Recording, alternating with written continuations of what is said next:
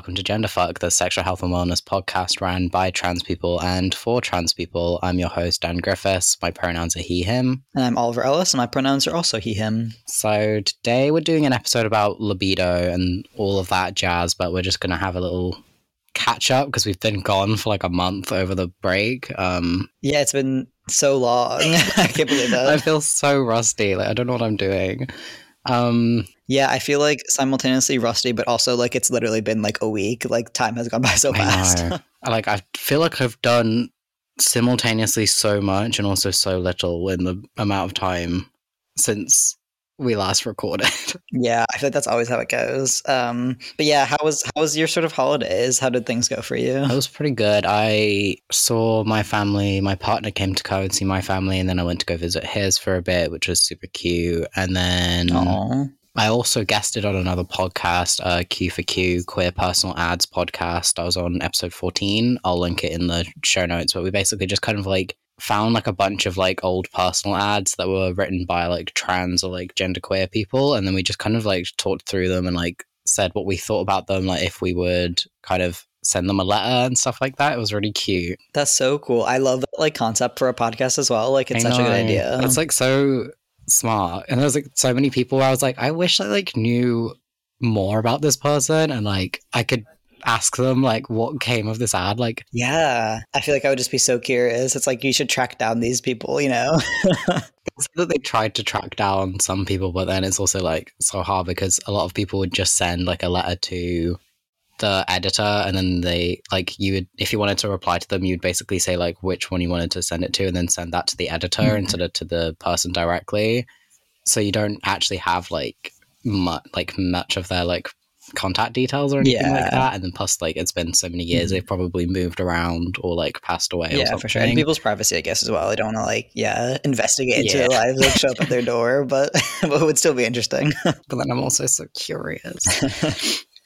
Have you done much over this Christmas break? Yeah, so me and my partner went back to Illinois to see my family for Christmas for Christmas and New Year's, which was, sorry, I'm not used to speaking on recording. But yeah, so we went home back to Illinois for Christmas and New Year's, and it was a really great time. Got to see my family. Went into Chicago a couple of times because we live like about an hour out.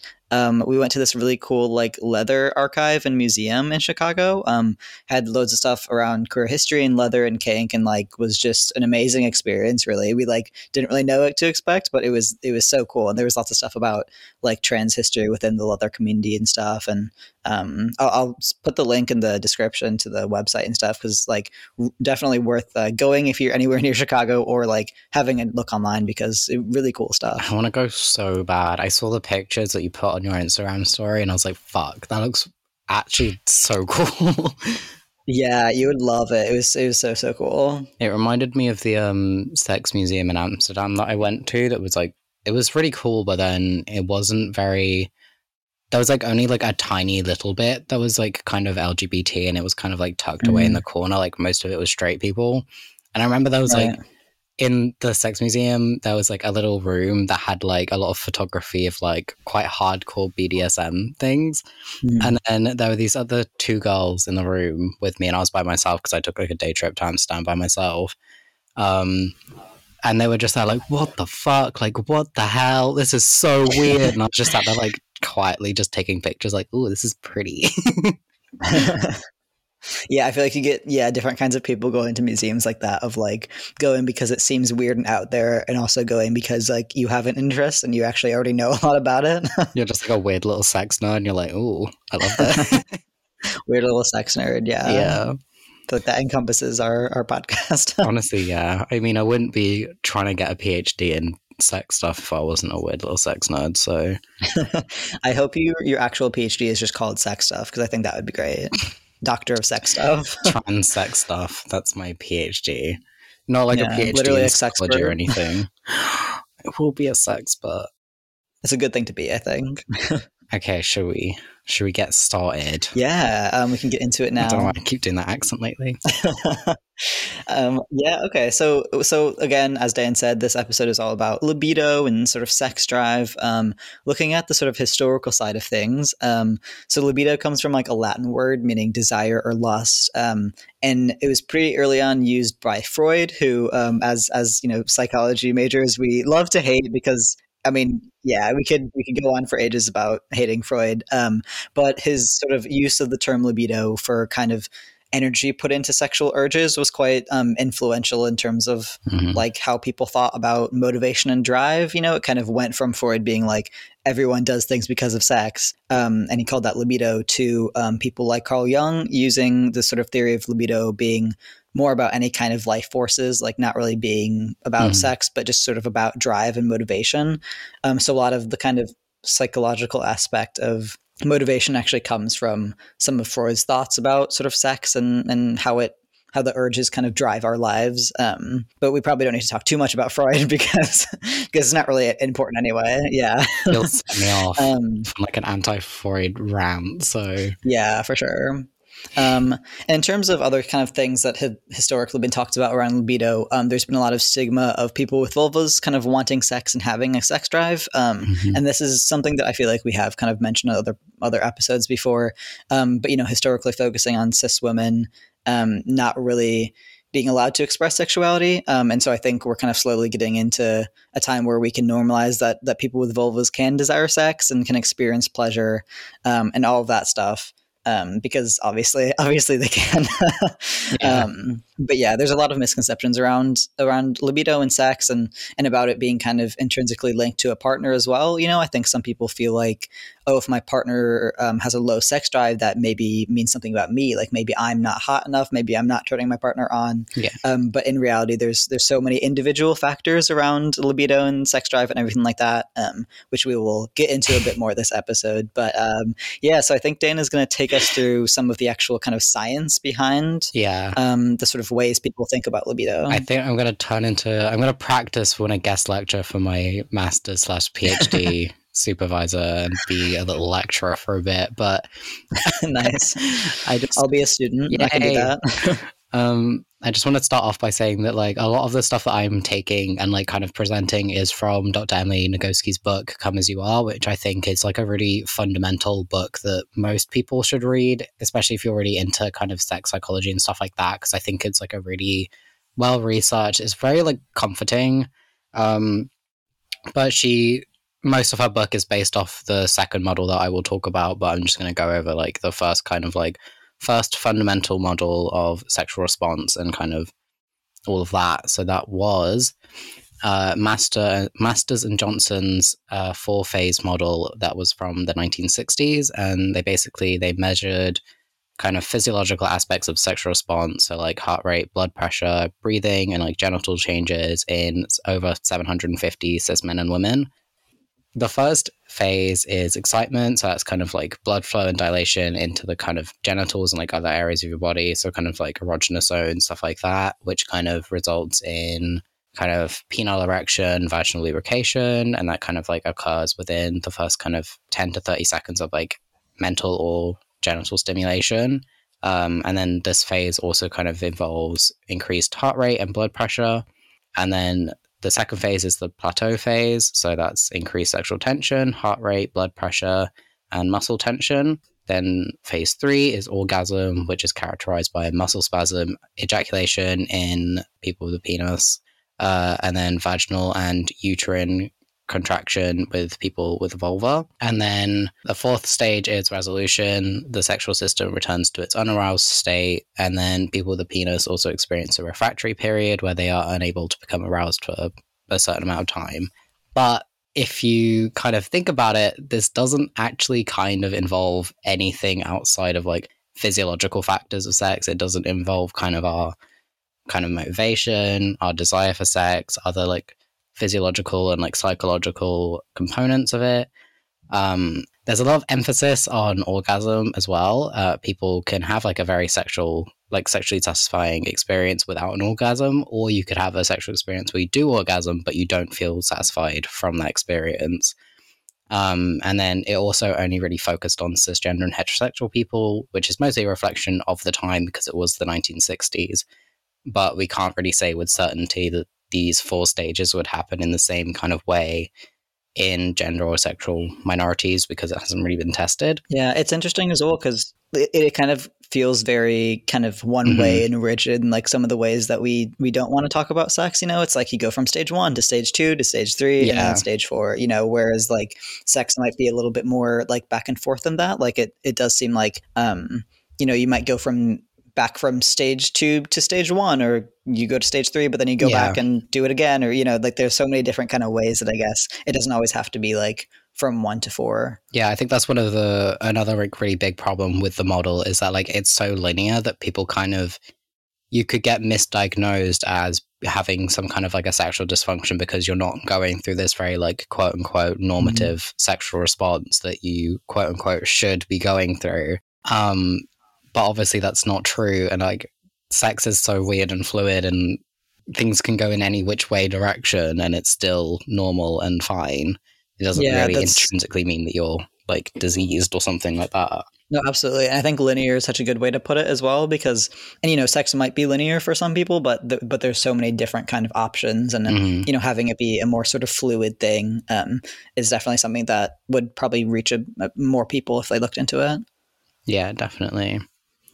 And then the second model that I'm going to talk about, which I quite like personally, I really like the way that it's explained in Come As You Are, which is the dual control model, which was developed by Jansen and Bancroft in the 1990s. And they were at the Kinsey Institute, which is like the big kind of institute for sex research in America. And it's basically based off the idea that within our central nervous system, we have a sympathetic and a parasympathetic branch.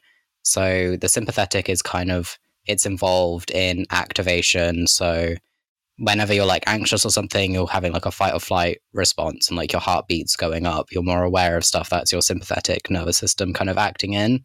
And then once that kind of threat or something is gone, if I'm using like the anxiety metaphor, the parasympathetic nervous system kicks in, and then that kind of brings in the rest and digest response. So that's kind of like your heart rate goes back to normal. You can actually like digest food and stuff like that. Like you feel calm. And it's basically based off these 2 kind of branches, but for sex, basically. So firstly, you have your sexual excitation system. So that's kind of like an accelerator, which is the sympathetic one. And this kind of, in Come As You Are, she describes like the actual areas of the brain that are involved in these systems, but I'm not going to lie, I kind of didn't really feel like talking about it because I feel like it would have been like so much information that I'm already putting so much information in this that I'm like, I feel like that would be a bit too much for a podcast. But it is in there. So like the kind of sexual accelerator is, she kind of describes it as like a car. So you've got the accelerator and the brakes. And then the accelerator receives information about like sex-related stimuli, like seeing something, hearing something, smelling something, touching something, having like a certain kind of imagination about something sexual. This kind of sends signals to your genitals to kind of turn on. And like this is like constantly running like underneath everything, which like includes like kind of scanning for like thoughts or feelings about like something sexual. Like you don't really realize that it's like always kind of there until like it kind of turns on and you're like turned on, you're like seeking something sexual, but like it's there. It's always there. It's always there. It's waiting. And then you have the sexual inhibition system, which is actually broken into 2 types of brakes. So I don't know anything about cars. I'm very gay. I don't drive. So some of this might make more sense to another person. Like I think I get it in the car and like thing that she's using, but So the first brake is kind of like the opposite way of the accelerator, where it just kind of like searches for threats in the environment and then sends turn off signals to your genitals. So it could be kind of like responding to stimuli, like kind of if you're worried that maybe you're having like a one night stand, you're worried about getting an STI or something, or like an unintended pregnancy because there's no condoms around or something like that. Or you're concerned about like the sexual consequences of something that's like a very immediate kind of threat. And the second one is like a handbrake. This is the one where it's like, I don't drive. I don't know anything about this. But she basically describes it as like a chronic low level, like no thank you signal. So like you can drive with your handbrake on apparently, but it just takes longer and uses more gas. So that's kind of stuff like having a fear of like a kind of like performance fear, or like worried that you're not going to have an orgasm, or like if you're kind of doing something like a little bit handsy and then kind of being worried that it's going to turn into sex and you don't really want that to be sex, and like kind of these little like things that kind of make you just be a bit like, no, don't want it.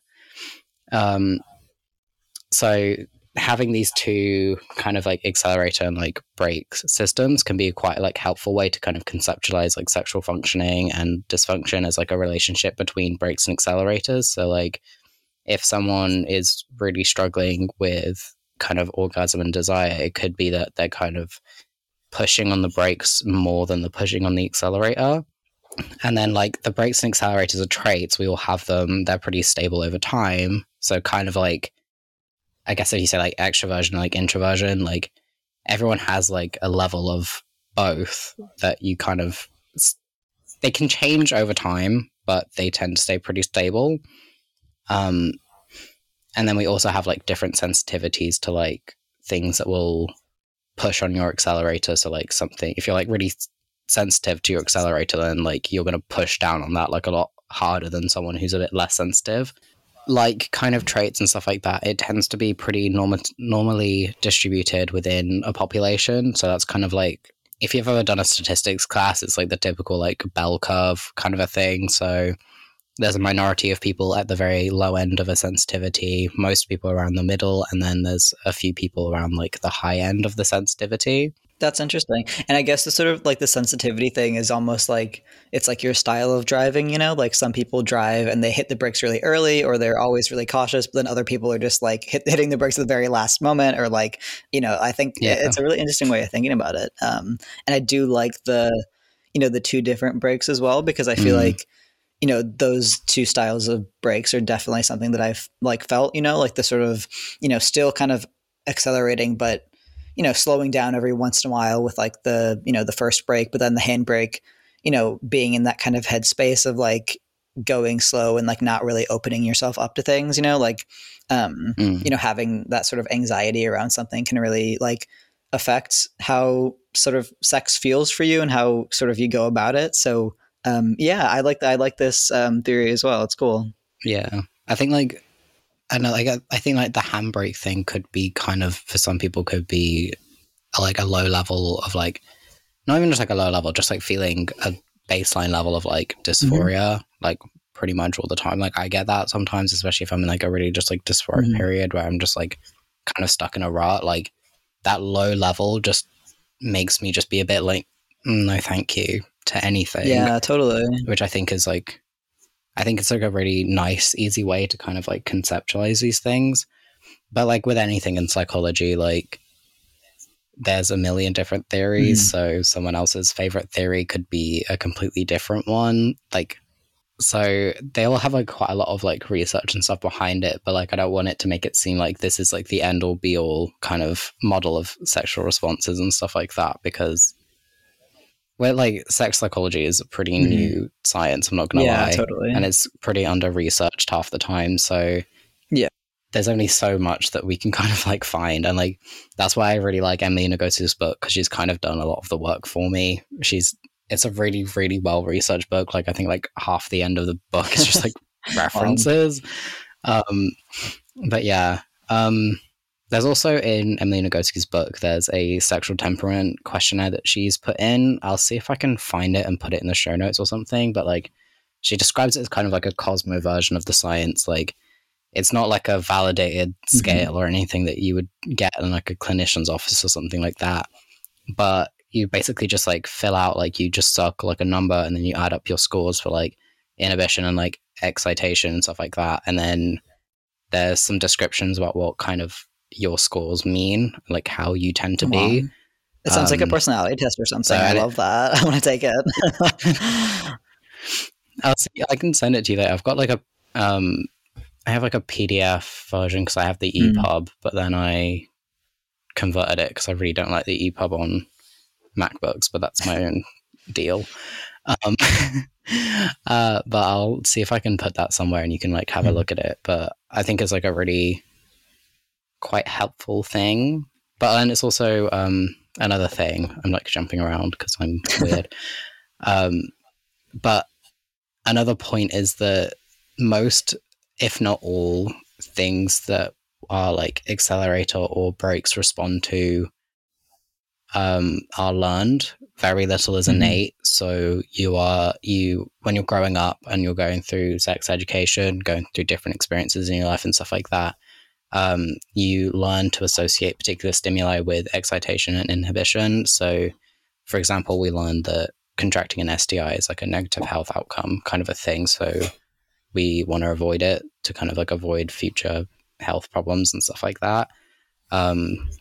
So that's why there's like, it's easier to kind of treat it if there's something that's like particularly kind of bothering you, like with your brakes or your accelerator. It's a bit easier to kind of like look at what's going on, what's kind of making you hit those things, and kind of figure out a way to kind of alter it if that's something that you want to do. Yeah, and you can kind of see how something like even like if someone's feeling some like shame around their sexuality, how that could kind of turn into that sort of handbrake thing of, you know, it's something that they want to do, but there's still these kind of unresolved feelings, I guess, that are maybe making it a little bit harder. And even just like sort of mental health as well. I mean, I think you know, changes in your mental health can really influence your sex drive too. You know, like it can be, you know, low sex drive can be like a symptom of depression, or like if you're on some kind of medication, sometimes they either increase or decrease your libido.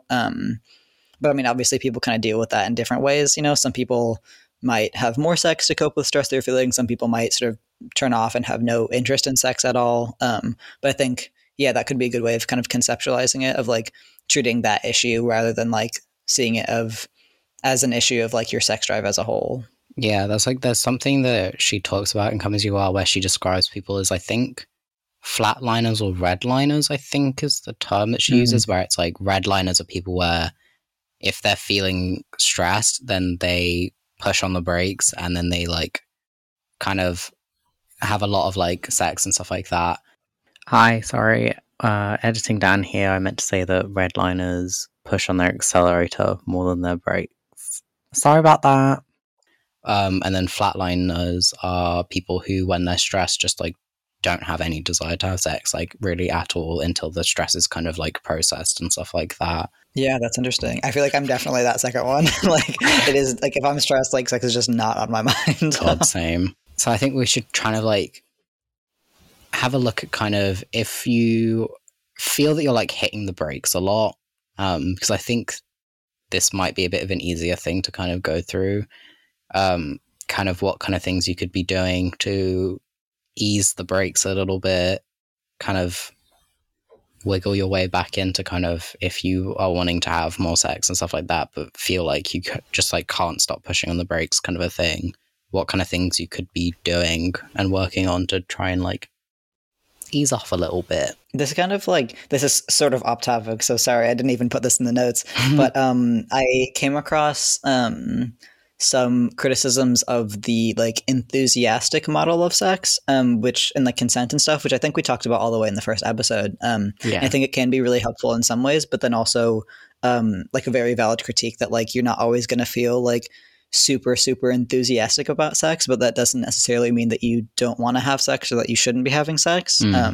Like there are sometimes you do have these, you know, little things in the back of your head that, you know, might mean that you're hitting those brakes a little bit more. And that, I don't know, that just kind of reminds me of sort of what we're talking about now. Because it doesn't always have to be like, yes, 100%, I'm super enthusiastic about this, woohoo. Like, you know, some people show their enthusiasm in different ways, and some people like need a little bit more sort of reassurance and stuff and like a comfortable environment before they can actually kind of feel enthusiastic about it, you know? Yeah, that kind of reminds me of sometimes Kate from Dildorks talks about how sometimes she'll do kind of some kink stuff or like just sex stuff in general, just like if she's like feeling quite down, where like she's not particularly like that kind of enthusiastic, but she knows at once she's kind of had that physical activity and like kind of the endorphins and kind of maybe some of the like dynamic like sub-dom kink dynamics and stuff like that, like she'll feel better afterwards. So it kind of reminds me of that, where it's like sometimes you just kind of want to have sex to make yourself feel better, and it doesn't necessarily mean it's like unhealthy or anything like that, because like I think it would be unhealthy if you were kind of doing things really impulsively and putting yourself in danger and not really thinking about why you're doing that kind of a thing. But if you are really sure about like how, I'm trying to figure out how to word this, but it's like if you're really sure about how, like why you're doing this, then I think if you know why and you're willing to kind of like, I don't know, just like, I can't think of a way to finish that sentence. Yeah, it's kind of hard to sort of put into words, I guess, but yeah, I don't know. I guess for me, it's like just don't like force yourself into that enthusiasm either. You know, like obviously don't force yourself into having sex if you don't want to. But if you do want to have sex, but you're like you can't really. I don't know. I think because for me at least, it's quite hard for me to get really, really enthusiastic about stuff sometimes, and that isn't necessarily a bad thing. You know, that's not something that people should feel any kind of shame about if they're wanting to have sex, but they're not like, I don't know, just super peppy and excited and enthusiastic. You know, not like jumping on the person and like stuff like that, like some kind of like weird rom-com where it's like everything's 100% all the time. No, it's exactly. like that's really not how it is. Like that's just like a very like, I don't know, another kind of, we'll talk about it a bit later, but like a kind of media falsehood about kind of how you have to be when you're having sex and like how you're supposed to kind of act and look and all of this kind of a like thing, but it's just not true, love. It's just not. I don't know why I keep doing that accent lately. I'm sorry. So some common things that kind of make people hit the brakes could be kind of stress, or they don't feel very affectionate towards their own body. They have a lot of expectations about what sex is quote unquote supposed to look like. And they don't really have enough space not have enough space, but they don't really like have space to kind of think about and kind of conceptualize what sex actually looks like and actually works like outside of kind of narratives that we've been taught for a long time. So they think that they're kind of doing it wrong, kind of a thing. So I think like one really good way is to reduce the amount of stress you're having, because as we were saying earlier, like that can be like a really big like flat line, just like don't want to do it. And I just want to say before, because I know every time like someone would recommend me these things, I would be a bit like eye roll, like shut up, like everyone fucking recommends this. But then there's also a reason why everyone recommends these, and like every time I do them, I'm like, I feel so much better. So try and like give things a go if you can. Like some things, like maybe some kinds of like physical activity might not be physically possible for you because you have like some kind of chronic illness or disability or something. Like obviously if you can't do it, don't force yourself into doing it. Try and do something else. But kind of like trying to get yourself through the stress cycle. So basically like something stresses you out and then you're kind of in that kind of, oh my God, everything sucks thing. And then instead of just kind of like pushing it down and like trying to ignore it and go past it and like carry on with your day, actually taking the time to like let that cycle finish, like get that stress out of your body, because you do kind of feel like physical tension and stuff like that, which might be inhibiting you from feeling desire and stuff like that. So some common things that people like to recommend are kind of meditation, physical activity, maybe just having a little bit of a cry, having a bit of a laugh, doing some guided journaling, which I'm going to start trying to do because I think I need to. But those tend to be some very good ways to do it. And I think I quite like Headspace for meditation stuff. I think they're quite good. And then I quite like just call it Yoga with Adriene. Yeah, I do this sometimes too. Send me her videos all the time. Yeah, like I did in my master's, we had to do like a behavioral change assignment where we had to do like a certain activity for 30 am I okay? 30 days. And then I did one of her videos every single day for the 30 days. And I was like, this feels incredible. And then as soon as I finished the assignment, I stopped doing it because I'm a bad person. It's so hard to keep up that motivation, though. You know, I think, I mean, getting in a routine is so good, but then once you don't have a reason to do it, like I'm the same way of just kind of giving things up, which isn't great. But sometimes you just need a little bit of an extra push, I guess. So, but I mean, things like yoga or anything that kind of sort of grounds you. You know, like I love going out and going on my silly little walks, you know, like it really helps me kind of, clear my mind a little bit. Or even just like watching a TV show that sort of comforts you, or like anything that kind of, I don't know, can like get you feeling a bit more grounded than you were feeling before, can be really useful. And things that like, laughing, crying, journaling, that like get out those emotions as well, can help you kind of like come to terms with the sort of stress you're feeling. Yeah, because I think physical exercise is really good if you're someone who kind of like, sometimes if I'm feeling stressed, I can like just feel it in my body and I just feel so weird and tense, and I'm just like clenching my like hands, like my neck's like, not my neck, my like shoulders are like raised up. Like I just feel tense, and then I like will go for a walk, or I will do some yoga or do something that kind of just gets that energy out of me, and that just makes me feel so much better. So that's basically like a very good example of like completing that cycle and making yourself feel better. Yeah. And I guess like the, in terms of guided meditation or Headspace or anything like that, like it's not always this like, I think sometimes people think of it as this like, hour-long meditative experience, whereas like it can actually be just 5 minutes of like, okay, like relax your shoulders, like tense up and then release, all parts of your body, just like kind of really getting in touch with how your body is feeling and like allowing it to relax, because sometimes we do just need like a quick little 5-minute reminder to like, sit up straight, or to like, just sort of like unclench our fists or something like that. Like really simple stuff. Yeah, I think most Headspace things are only like 5 to 15 minutes, I think. Yeah, exactly. Like I did them quite a lot during my master's, but then I'm one of those people where I do meditation and I'll do it in the middle of the day because I'm stressed, and then I just feel really sleepy and I'm like, I don't really want to do anything now. So maybe if you're someone who's not like me, it might be a bit more helpful to do in the middle of the day. But I think meditation is quite good for the next point that I'm going to talk about, where it's kind of like making you a bit more mindful about your own body, I think, and like kind of navigating that, because the next thing that I want to talk about is kind of how to be affectionate to your own body, which is something that a lot of people struggle with. I especially struggle with this as a trans person too, because of dysphoria and stuff like that. And it's basically like, if you don't feel like you're attractive, or you don't, not even like attractive, if you don't feel like good in your body, then it's quite hard sometimes to kind of navigate sexual situations and feel desirable and then feel desire and stuff like that. So you kind of need to like, it takes a long time. Like, I'm not going to lie.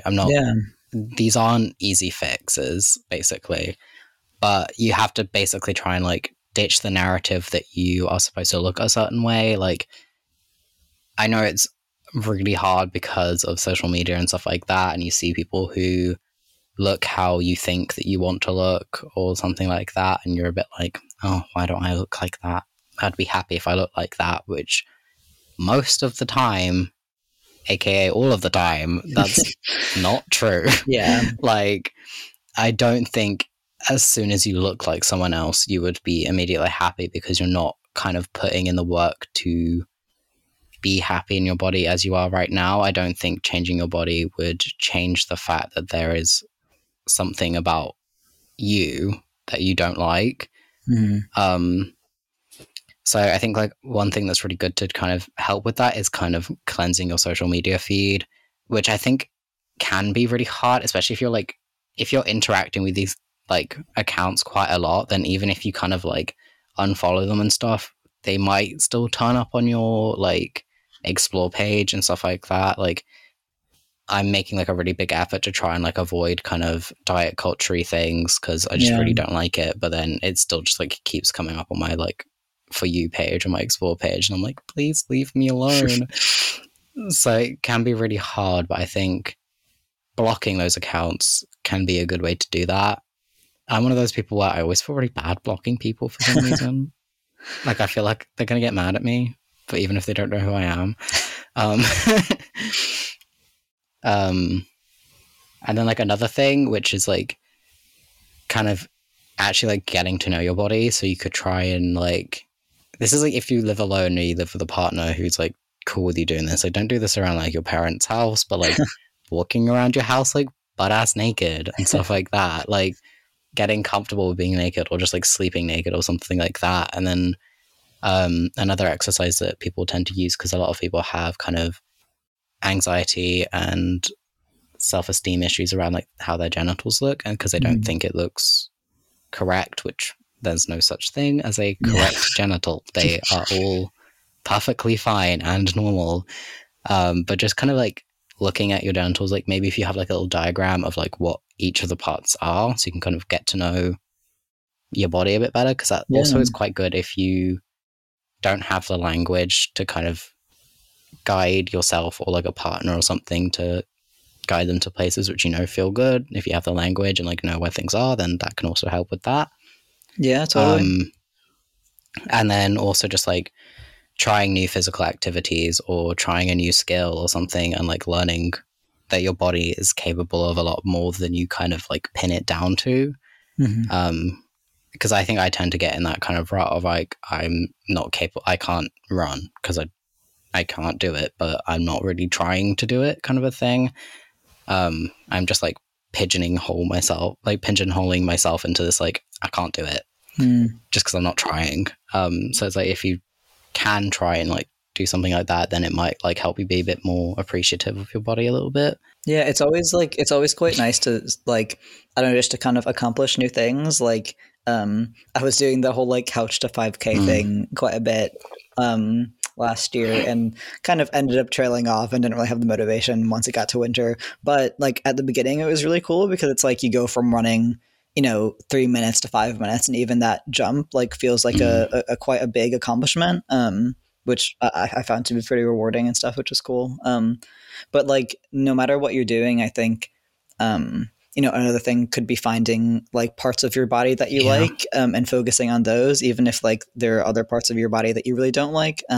Because, you know, sometimes there's certain things like dysphoria that you just can't really ignore. And that is okay. Like, I don't think you have to like every single part of your body, like, all the time. So I guess just focusing on parts of your body, but even, like, parts of your personality as well that you, like, think are cool and, like, find sexy and stuff like that. Because I think, like, it doesn't have to be, you know, all sunshine and rainbows all the time, but, like, finding those little things to kind of be thankful for and to keep you feeling sexy can be quite helpful. Yeah, like, I think going back to, because I said earlier about journaling, there are some kind of, like, guided journaling things that you do where you kind of write, like, 5 things you're grateful for, like 5 things that you like, 5 goals for the day, whatever. You do it in the morning. So I think maybe, like, writing 5 things that you like about yourself, which could be something you like about your body, but then it could also just be something about, like, your personality or something you've achieved, because not every, like, your value isn't based on your body. But it is, I think sometimes it is a bit hard to kind of take that message on, and sometimes you do just want your body to feel attractive, or just, like, feel attractive in your body. So, yeah, there's nothing wrong with that either. You know? So I don't think, like, I see a lot of things sometimes where it's basically saying that, like, you shouldn't be placing or, like, any kind of value on how you look, kind of a thing, which I agree to an extent, because I think if you put all of your value on your appearance, then I think you're kind of, like, shutting yourself off a bit. But I don't think there's anything wrong with, like, looking at your body and being like, damn, I look fucking good. Like, I think that's quite, like, a nice, empowering feeling. Like, I love feeling like that. I don't think there's anything, like, really wrong with that. Yeah, no, absolutely. There's absolutely nothing wrong with that. And, like, I guess our main point is that, like, everyone should and can feel like that. Like, no matter sort of how you compare yourself to other people, like, we all deserve that, you know, looking in the mirror and just, like, thinking that you look hot, you know, like, that's a great feeling. Yeah, exactly. So I think, like, another thing that we wanted to talk about is kind of a lot of things that bring on our feelings of kind of inadequacy, or that you're disordered, or that you are wrong in some kind of a way which can impact how you feel sexually and stuff like that. And it's something that, again, Emily Nagoski in Come As You Are, she describes 3 main kind of like myths, which is media, medical, and moral. I think we might have talked about these before in another episode. I can't remember which. I think like it's really important to go over again.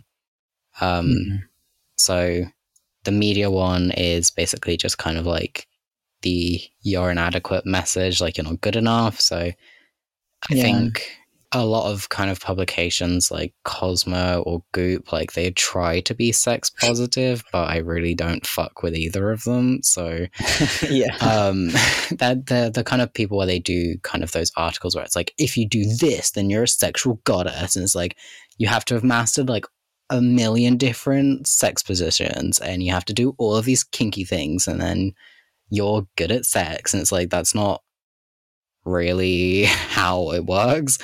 Because like, it's more just like changing the normative view of sex into a different restrictive thing rather than like opening it up to lots of different sort of ideas. Like I get what they're trying to do of like trying to, because obviously before this the narrative was like particularly cis women shouldn't be interested in kink, they shouldn't be interested in sex, they should save it for marriage and only use it for pregnancy and stuff like that.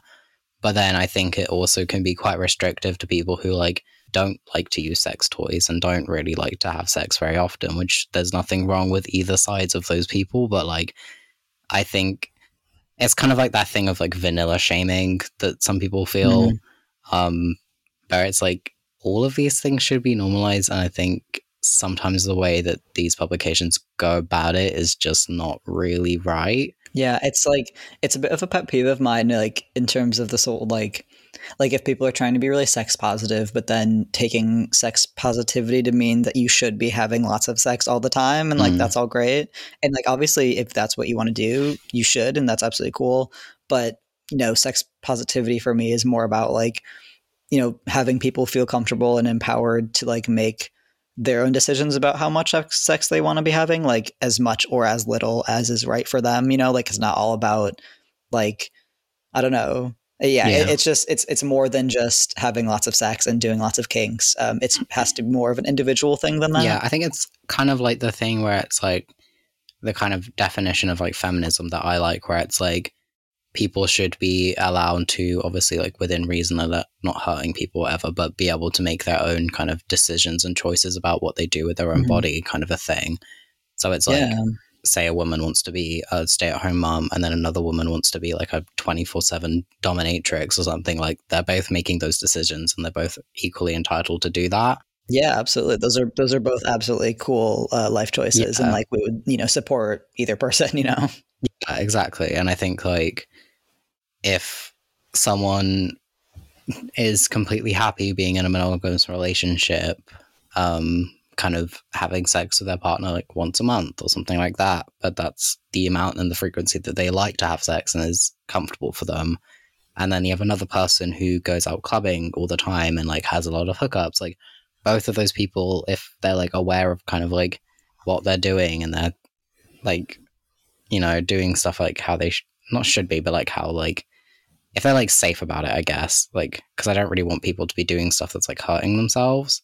Like both of those people are both equally entitled to do that, you know? Yeah, and they can both be sex positive in like those habits and stuff. I think it's more about just like not shaming people for the decisions that they want to make with their own body. Because like I honestly, like if I had 2 friends, one of them like really didn't have very much sex, the other one like had a million hookups all the time, it really just genuinely does not impact me at all. Unless they've done something like sleep with my partner or something without my consent or something, and I'm like, what the fuck, dude? Like that's different. But like it's not impacting me, and like I think a lot of the time I kind of have this thing where it's like, are you just minding someone else's business? like whenever people just kind of go off on these like rants of like, if your man does this then he's gay kind of a thing, and it's like, what? It's like, are No. you just minding other people's business and like going into their bedroom for no reason, Yeah, basically? people love to do that, and I just don't get it. Let's just let I people do hate their it. own thing. It's like my biggest pet peeve with Mhm. like Twitter. Anyway, rant over. The other one that she goes through is kind of like the medical message. And it's basically kind of, I guess if we went back to like the first model, like the 4 phases one, where it's like if someone wasn't experiencing sex in that linear way kind of a thing, then they are inherently disordered and something's wrong with them and they need medication and treatment for that. Whereas like there are people who do need like treatment and help with stuff that's like a sexual Mhm. dysfunction or something, and that's Yeah. completely fine. But it's the narrative that if you're not completely quote unquote normative, which no such thing, then you're disordered basically. And there was like a really nice quote that I liked in Come As You Are, where it was like she described that like basically a woman's sexual response differs from a man. She is diseased, except for pregnancy, which is what sex is for. One woman even told me that her male doctor said that her low sexual desire was caused by her body shutting down her sex drive in order to prevent her from getting pregnant, which like that's Wow. not how this shit Yeah. works. But this is someone who deals with patients, and like that's really Yeah. bad. Like, because I think I've seen so many horror stories about people who've gone to a like a cis male doctor, and just had them spew some really weird random shit about like how their body is supposed to be working sexually, and they're just like, huh? Yeah, there seems to be. And it kind of like, No, go ahead. no, you go. I was just gonna say there's just so many, and like this is probably a common thread throughout other episodes as well. Like even within the medical field, there is so many misconceptions about sex. Because I think a lot of people. I mean, I don't know how much doctors actually learn about sex, like depending on their sort of route of medical practice, but I think so much of it is just influenced by like, these sort of like stigmatized views of sexuality, and like it's not like I don't know, just because they're a doctor doesn't mean they have all the answers about sex, and sometimes it means the opposite. Yeah, and I think it's like such a shame because I know people who have had something that's like impacting their like sex life, like if they have really bad like sexual pain or something like that, and their doctor's basically just been like, no, like that's fine. Which is like another side of this where it's like basically kind of insinuating that people with vulvas kind of are just like in pain all of the time, and like doctors tend to just be like, no, it's okay, and it's like, Actually, it's usually not okay. it's not okay. Like usually they need some kind of a treatment for this, which is fine. And like this kind of like quite stigmatizing and like sex negative kind of thing, and like a lot, like especially in the medical field, can be really dangerous because it stops people from seeking help, and especially if it's something like, I don't know, they've got really bad endometriosis or something like that that's causing them a lot of sexual pain. If they leave that for a long time, it could get worse or something like that. Or people are scared to, I think we touched about this in our kink episode, but people being scared to talk to their doctor about like the kink practices that they do, which you would hope people would be able to be open and honest about what kind of things they're doing with their doctor, so their doctor has like the most information that they have about the patient and make like the best informed decisions about it, and also not come to conclusions that are wrong. Like if someone comes in with like bruises on them or something from like an impact play scene, then they would know that that's from impact play rather than abuse, unless the person says otherwise. But it's like this kind of stigma and like these weird messaging, it can be really damaging for people. So I think like the medical industry kind of needs to catch up a bit like now. Yeah, definitely. The last message that we need to go through, that people kind of need to try and work through. There's a lot of good tips in Come As You Are for how to work through all of these different messages and stuff. Like, I can't recommend this book enough, especially if you're struggling in some kind of a way and you feel like you're not normal, because it is a really comforting book. It's very just like, you are normal, everything around you is kind of chaos and awful. And here's some ways to try and fix that and make you feel a bit better. But like the last one is kind of the moral argument, where it's like the kind of thing where it's like, if you have sex, you're a slut kind of a thing. Like if you have sex before marriage, then you're a sinner. Or like if you don't like sex, then you're frigid kind of a thing.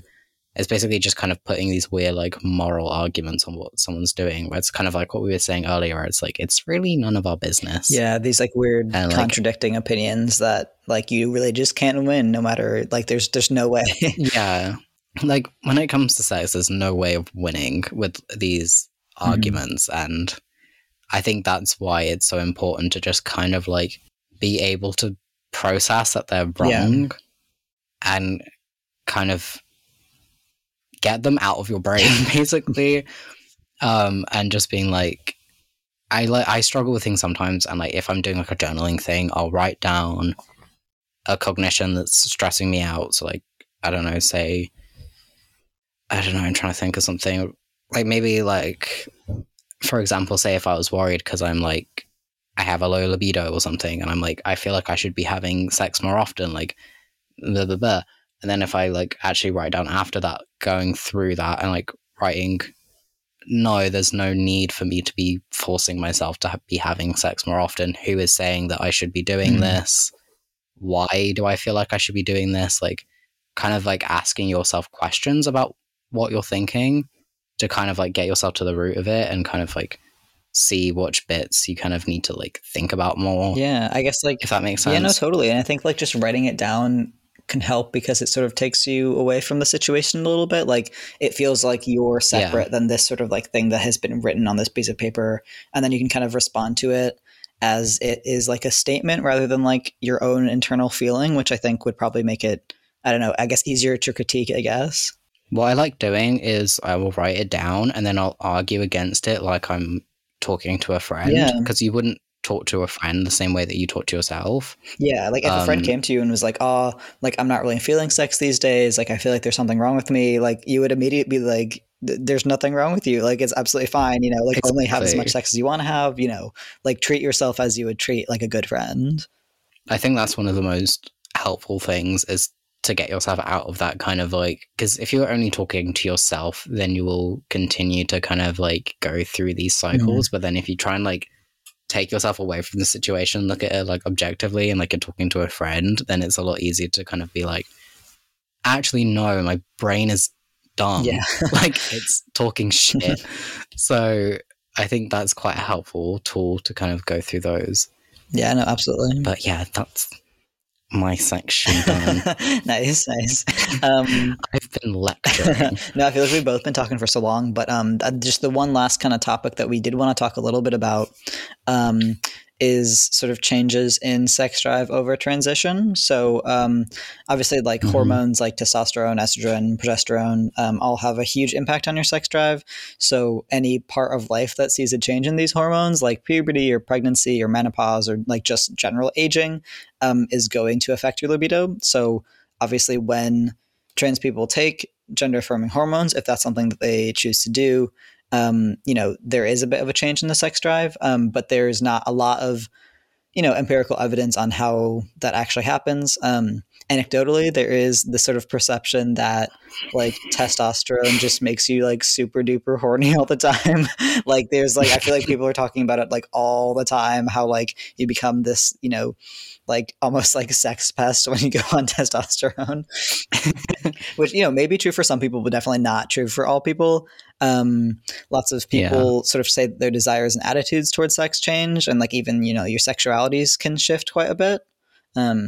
So there's lots of different kind of contributing factors to that in terms of like your hormones and sex drive, but also like changing social rules and like changing kind of how you feel about your body. Yeah, I think that's like a really important point to put in, is like the kind of social and like psychological aspects of transition too, because I think like when I started testosterone, I changed quite a lot for the positive.